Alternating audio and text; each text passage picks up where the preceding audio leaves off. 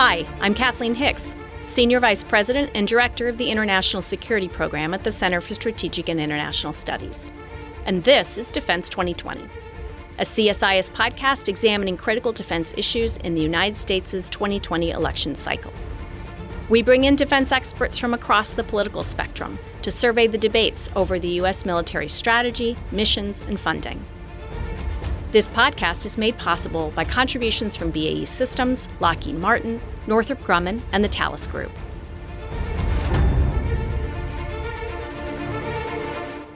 On this episode of Defense 2020, I'm speaking with Congressman Mac Thornberry, ranking member of the House Armed Services Committee. Congressman Thornberry has represented the 13th Congressional District of Texas since 1995, and he served as chairman of the House Armed Services Committee from 2015 to 2019. Congressman Thornberry is retiring from the U.S. House of Representatives this year and will be discussing the fiscal year 2021 National Defense Authorization Act and his career on Capitol Hill. Well, thank you so much, Congressman Thornberry, for joining me. Let me start by asking you this. What is it like to have an entire bill named after you? The National Defense Authorization Act is officially the William M. Mac Thornberry National Defense Authorization Act for fiscal year 2021. Oh, truthfully, it makes me a little uncomfortable, partly because the focus of our bill, as you well know, is on the men and women who serve and how we can support them. And so I appreciate what Chairman Smith and all my colleagues on the committee have done. Very nice, very generous, but I'm still a little uncomfortable about the whole thing. Well, that just speaks to your personality and humbleness. I want to spend a little time talking about the bill itself, about the men and women in uniform that you're looking to support. And then if you'll indulge me some time talking about your career in Congress and maybe some of the things that have stayed the same and changed over time. But starting with the bill, we've had just incredible bipartisan support, really, as we often do on these NDAA cycles, the authorization bill. The House bill passed 295-125. The Senate version 86-14.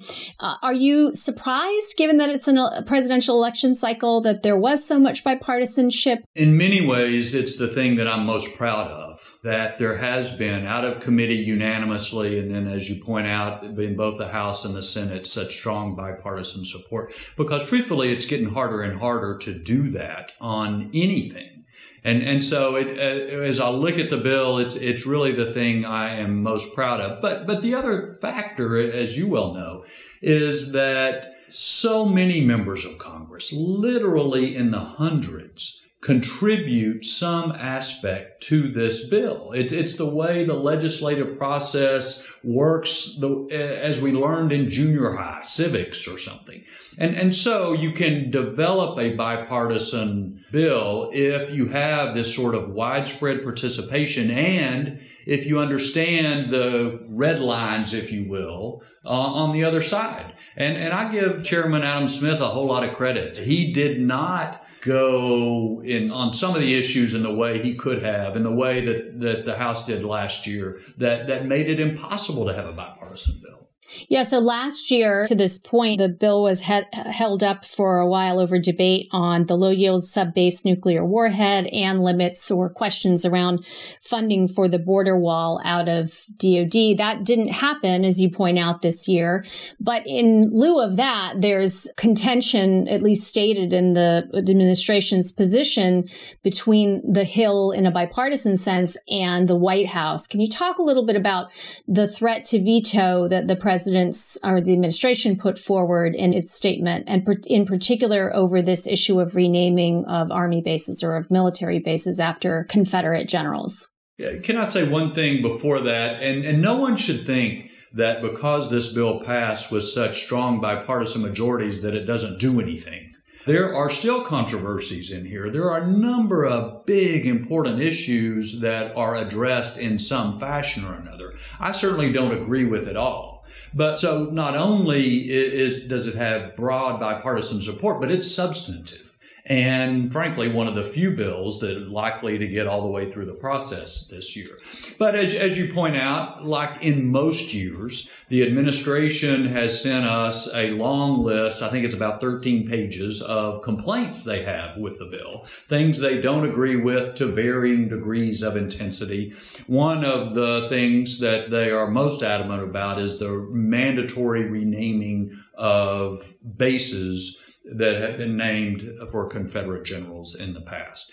So it is one of the contentious issues that we have to resolve. Frankly, I think we can resolve it.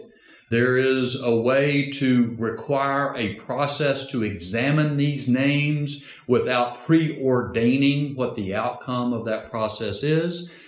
Whether it's possible to do that before an election with this close to an election, I don't know. So that may, among other things, put us off into after the election for a final conference report.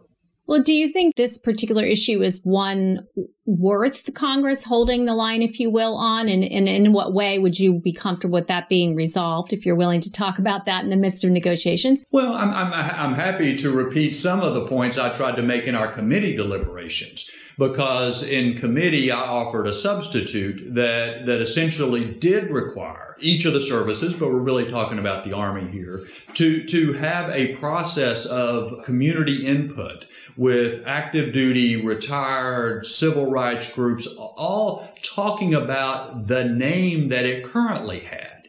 And if they believe that they should consider a different name, then there would be another process to consider what that different name would be. I suspect for most of these bases that the result of that process would be that the name would change. But my argument is that rather than have a Washington dictate, you must change this name whether you like it or not, having that time and community input so they can sit down and listen to one another. So a community leader, for example, can hear a young active duty service member say, I am uncomfortable every time I come on this base and see this Confederate name on there, so that they can have that dialogue. And it generates this change from the ground up rather than a Washington dictate. I think that works better. I think it will be more impactful where it counts in people's attitudes rather than changing some signs on the front of the base. So I was not successful in committee. I am hopeful, however, whether it's that or some other formulation,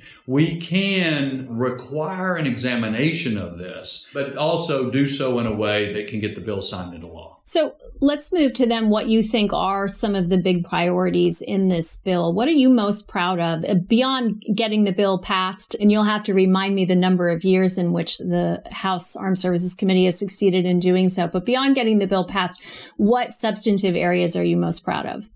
Yeah, well, it's been signed into law for 59 straight years. This would be year number 60. I think a host of areas. One is family resiliency. In other NDAAs, we have really focused on the men and women who serve. We have, as you remember, retirement reform, healthcare reform, different things that are some pretty big changes in recent years. But this year, we tried to focus on families and making sure that family readiness and resiliency is considered in readiness as a whole for the force. So there's a number of very good family-related issues here. This bill moves ahead with nuclear modernization. As you pointed out earlier, it's a controversial topic, but we are at a point where we don't have much time. In other words, all three legs of the triad plus the weapons themselves are aging out at the same time, so we cannot afford to lose time in modernizing that triad. I again have some provisions to try to help the department be more innovative. And so we've got a package of acquisition reforms in here. And next steps on Space Force, there's just a pretty good list of things that I think advance the ball. One of the clear bipartisan areas, I think, that I've heard, particularly in recent months, more and more so, is a view that the pace and scale, you mentioned innovation, the pace and scale of change inside DoD is not keeping up with the ambition of the strategy. One area, for instance, that's in this bill, in addition to rightfully the reform items you mentioned, is this creation of a new pot of money, a new fund focused on the Indo-Pacific. And I believe that you all have a slightly different language from the House to the Senate side, but on the House side, it's called the Indo-Pacific Reassurance Initiative.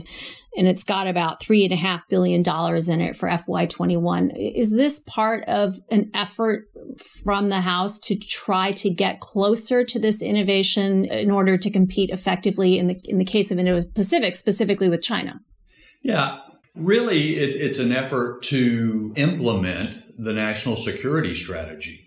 So if we say the Indo-Pacific is our priority theater, we need to put our money where our mouth is. And a couple of years ago, the House instigated the creation of, I forget what we called it then, but an Indo-Pacific Stability Fund. The appropriators never funded it, and DOD never requested money for it. So we're taking the next steps this year and requiring that it be funded with specific projects. And we take that from things that the administration had requested, as well as the Indo-PACOM unfunded priorities list, as well as another report we required Admiral Davidson to give to us. And again, it's a pretty simple idea. Most people believe the European Defense Initiative has been successful in helping us work through issues that arise with multiple nations working together, exercises, infrastructure, things like that.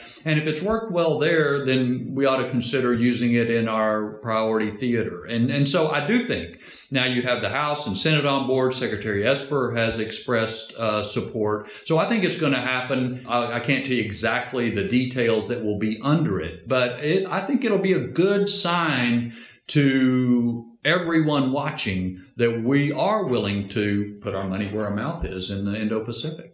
One of the debates that goes along with this idea of how quickly the department can innovate is the degree to which it's making space, making room for new kinds of capabilities, new investments, and that requires really hard trade-offs with some legacy systems that might be doing great. They might be really high performers, but they may not be the best capabilities to pursue for the future.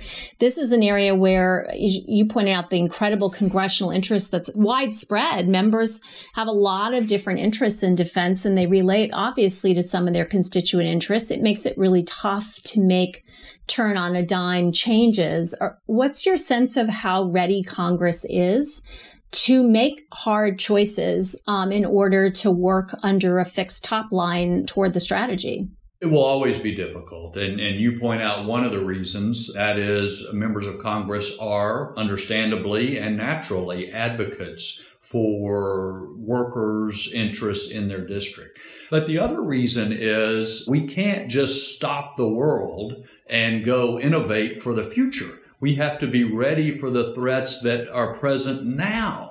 And so that's, I think, to me, really what makes this hard, to walk away from capability upon which we depend today and have a bet for capability that will come tomorrow is a hard thing to do. But I think the larger point you make is right. We're going to have to be willing to walk away, if not walk away, at least lessen our dependency and our investment in some of these legacy programs. Now, to do that successfully, we can't just bet on a program that will be coming down the pike because, as you know, we have wasted a lot of money on programs that did not pan out. So it is, you point out about innovation, it is getting from here to there rapidly where you have a pretty certain idea that the new program will work, and that you can get it fielded in sufficient numbers that it will make a difference in a timely way. It's that speed of getting new technology into the hands of the warfighter that I think is one of our biggest challenges. Yeah, and an area you've spent so much time and energy on. I want to get into that. And right before I do that, let me just ask you one more specific thing in this bill, which is the elimination of the chief management officer position in DOD.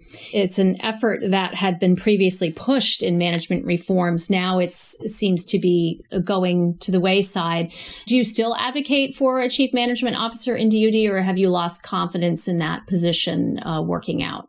I do not think it has worked out. And as you remember, this was required by an NDAA a few years ago. We've had several very good people in the job, but the authority has never matched the responsibility. And what was most persuasive to me is that the defense, at our requirement, the Defense Business Board conducted a study. They talked to many people and were very thorough, in my opinion, and very persuasive, in my opinion, concluding that it cannot work as is currently constructed. And so they said you can either set up a separate deputy secretary for the department or with a couple of other options. And so I think enhancing the ability of the current deputy to administer the Fourth Estate and some of the other things that were hoped to be accomplished here makes more sense. And so now you have the elimination of that position, again, that was created by Congress. You have it in both the House and the Senate bills to eliminate it this year. So that, I think, links really nicely to this idea on acquisition reform. In other words, Congress is willing to try something. If it sees evidence is not working, it's willing to move away from it. You've put so much time and effort into getting after what are the problems in acquisition in order to allow the department to innovate quickly. There have been a lot of changes over the years. Obviously, Senator McCain also put a significant amount of time into this area. What is your assessment right now? What's working? What needs to still change? I think the department is doing better. And I recognize, as opposed to the conversation we were just having on CMO, that for some of these changes, you've got to give it time to work. Because what you're after is not just a legal or regulatory change, you're after a cultural change as well. And so I do think what you're seeing now with the department are not only more tools, legal and regulatory, but you have a department leadership that is pushing and pulling in the same direction. And you are seeing more innovation take place because you're getting all of that more aligned, if you will, than you have in the past. I still worry about small, mid-sized companies, especially after COVID, being able to do business with the Department of Defense. That's where a lot of the innovation takes place. What happens often today is the big defense companies will buy up these smaller companies to get their intellectual property. But if it conflicts with other priorities, then it may not come to fruition. I still think one of the things for us all to keep our eye on moving forward is how readily the small and mid-sized innovative companies can access the department and its procurement system. You have spent almost 25 years as a member of the House Armed Services Committee. You've worked on many other national security portfolios. I won't walk through all of that while in Congress. There's such a debate today over the role of the executive branch, the role of the legislative branch in the creation of foreign policy, and specifically on use of force issues. It's not the first time that that's happened in American history, but I'd love to get your reflections on where you think that trajectory is going. As I think back over NDAAs in recent years, I think we've had some notable successes. We have put in place a structure to oversee counterterrorism operations worldwide outside of Iraq and Afghanistan. We have put in place a structure to oversee cyber operations, and that's becoming more and more important. Where we have failed is on authorizations for the use of military force. Several years ago, I want to say 2011 and 12, the House did in its NDAA, even though it's not technically our jurisdiction, but in our NDAA, we modified the 2001 AUMF somewhat to reflect the fact that it's not just Al-Qaeda, it's these affiliated groups that pose a terrorist threat. We couldn't convince the Senate to go along, but there's been no effort in either body, really, to update those AUMFs since then. And I think that's a major failure. So when it comes to the executive versus legislative, there will always be tension, but Congress has to be able and willing to assert itself especially where the Constitution gives us clearly the responsibility to make these decisions. And whether you call it a declaration of war or an authorization to use military force, that's really a technical difference. It's our job to do it. And if we don't do our job, the executive is going to take it from us. And so there's been some successes, there's been failures, but Congress needs to uphold our responsibilities under the Constitution. And do you think that this is fundamentally about polarization, or are there other factors at play? And let me just add in, do you see as you leave Congress this year that we are more polarized inside the House and on Capitol Hill than in the past? And if so, is that something that we should be worried about? Well, the answer to those questions is obviously yes. Things are more polarized now than I have ever seen, certainly far more polarized than when I originally was elected to Congress, or before that when I was a staffer during the Reagan years. And it is something that we should be worried about. And this gets back to where we started. One of the reasons I think it's so important to pass a defense bill, if you're going to pass anything with bipartisan support, it ought to be a defense bill, because if you're a soldier on a hill in Afghanistan, or a sailor out in the middle of the Pacific, or in the desert, in the jungle, you need to know that the whole country is behind you and supporting you and is with you on your mission. Not that it's one party or the other, that it's the whole country. And so it's just essential that if we can hold on to some bipartisanship somewhere, that it needs to be in support of our military. But I do not underestimate the pressures,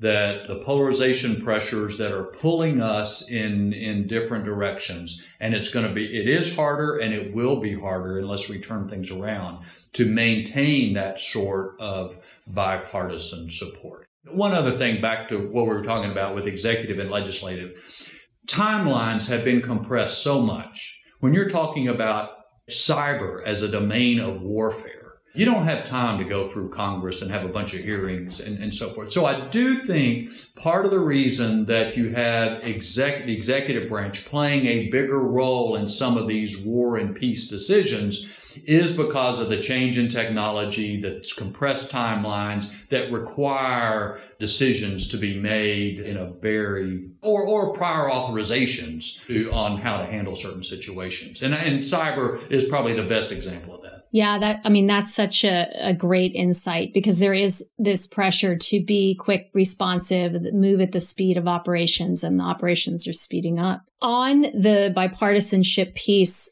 the other piece that makes this complicated, of course, as it always is, the top line is constrained. And you can see in a COVID environment even more and more pressure. And here you have defense, which is taking up a lot of discretionary dollars relative to other things. That puts a lot of pressure on defense.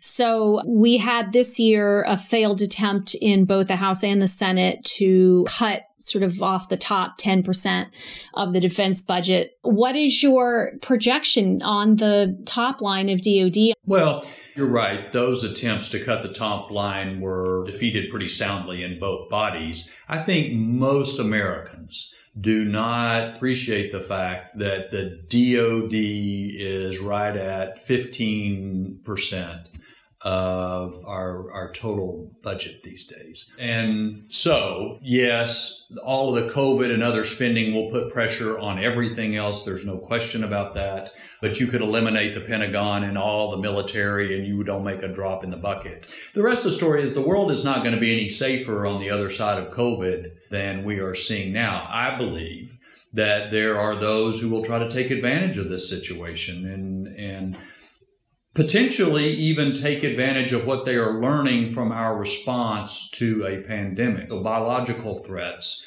are one of the things that concern me as we're listing the threats. I do think, though, that American leaders in especially recent years have not done a very good job of explaining how the rest of our quality of life depends upon the security that comes from a strong military. And last year before COVID, I was going around talking to various chambers of commerce around the country, talking a little bit about what a remarkable thing we did after World War II to be engaged in the world, to have that strong military, to have that commitment, and all of the benefits that flow from it, even beyond security, to economic and quality of life and so forth. So I guess I do think that it will be absolutely necessary for presidents, members of Congress, leaders of all sorts to help remind each other that what we have built in this country and around the world depends in a fair measure on us having a strong military. And if we take away or undermine that strong foundation, then the other things that are so important to us also could be eroded. You've been chair of the House Armed Services Committee. You've chaired and been ranking and had any number of roles in a variety of hearings with military and Defense Department officials over the many years. In a general sense, what have they done best? And where do they tend to miss in terms of making that case to the American people and to Congress? Oh, I don't want to just put it on their shoulders. If you're the Secretary of Defense, then most of the questions are about what's happening today. And that's where most of his or her attention has to be focused. I'm really thinking more about presidents and members of Congress who have, within our responsibility, all of these competing demands.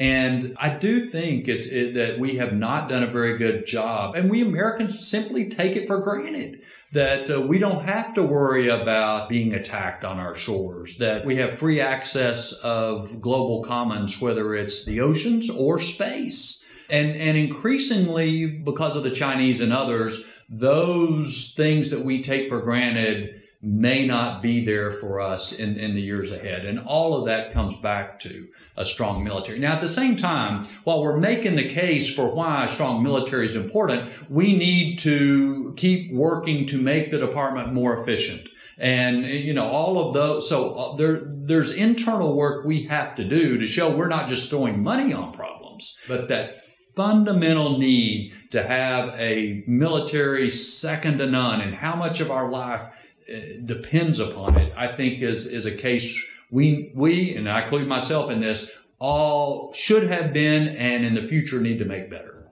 We've had very recently, particularly with the Lafayette Square incident, a low point. I don't know quite if I would call it generational low point, but close to that on civil-military relations. Do you think that's recoverable? And what are the best steps to recovering if you do? It's recoverable. I do think the most encouraging aspect is that especially the folks in the military are very sensitive on this point right now because of what happened with the recent demonstrations and so forth. So, my view is the debate has been, among other things, about the Insurrection Act, which we've had since 1807. We ought to be hesitant about knee-jerk reactions to particular events and particular political personalities. But I think we all need to be on our guard at the role of the military in domestic law enforcement activities. And we've got it at the border, we've had it in the streets, and it is, I think we all need to be a little extra sensitive when it comes to that. Because, for many reasons, but one of them is, if you take this annual survey, what institutions do you respect the most? The military is at the top. Now, if they get in the midst of some of these sorts of domestic political differences, that's not going to continue. And again, they deserve to have the full support of the whole country when they are sent out on a mission. And that out is generally outside the country. Congressman Thornberry, as promised, I do want to ask you, looking back over 25 years, I'm sure there's no way to easily summarize what's been just a tremendously impactful career on Capitol Hill. But what could you point to a few things that you think are particularly striking to you, give you the most hope for the future of defense of the Republic? Welcome your thoughts. Well, I would say two things. One is it's been an extraordinary opportunity, but no one can accomplish anything in a legislative branch unless you work with a lot of other people. And so back to where we started, I think that ability to work across the aisle, across the Capitol, to get things done on behalf of the military and our national security is just critical. The other thing, I never would have thought that I would have stayed in Congress this long, but two factors. Number one is when you're around the men and women who serve in the military, you just get inspired. And you think, my gosh, if they can do that, then I can suck it up with these, people who talk too long and carry on in Congress. Being able to see them, be around them, from the top generals to the early privates, that's been an incredible experience. And the one other thing I would say, Secretary Ash Carter kind of told me this story a few years ago where a young airman didn't know whether he wanted to re-enlist or not. And Secretary Carter told him there is no higher calling, no greater purpose in your life than to help defend your fellow citizen and protect his freedom. And that's always stuck with me because I do think it's the mission when it comes to national security that has helped at least keep me going a lot longer than I ever thought in this job. But it's also the thing that helps bring us together and inspire us. And that's where I feel incredibly fortunate to have been able to work in that field. Well, Congressman Mac Thornberry, I want to thank you for your service, and it continues. You're not done yet, and we look forward to seeing the NDAA signed into law. And I also look forward to all the public service I know you will continue to provide even after you have left the House. Thanks for joining me today. Thanks for having me, Kat. On behalf of CSIS, I'd like to thank our sponsors, BAE Systems, Lockheed Martin, Northrop Grumman, and the Thales Group for contributing to Defense 2020. If you enjoyed this podcast, check out some of our other CSIS podcasts, including Smart Women, Smart Power, The Truth of the Matter, The Asia Chessboard, and more. You can listen to them all on major streaming platforms like iTunes and Spotify. Visit csis.org/podcasts to see our full catalog. And for all of CSIS's defense-related content, visit defense360.csis.org.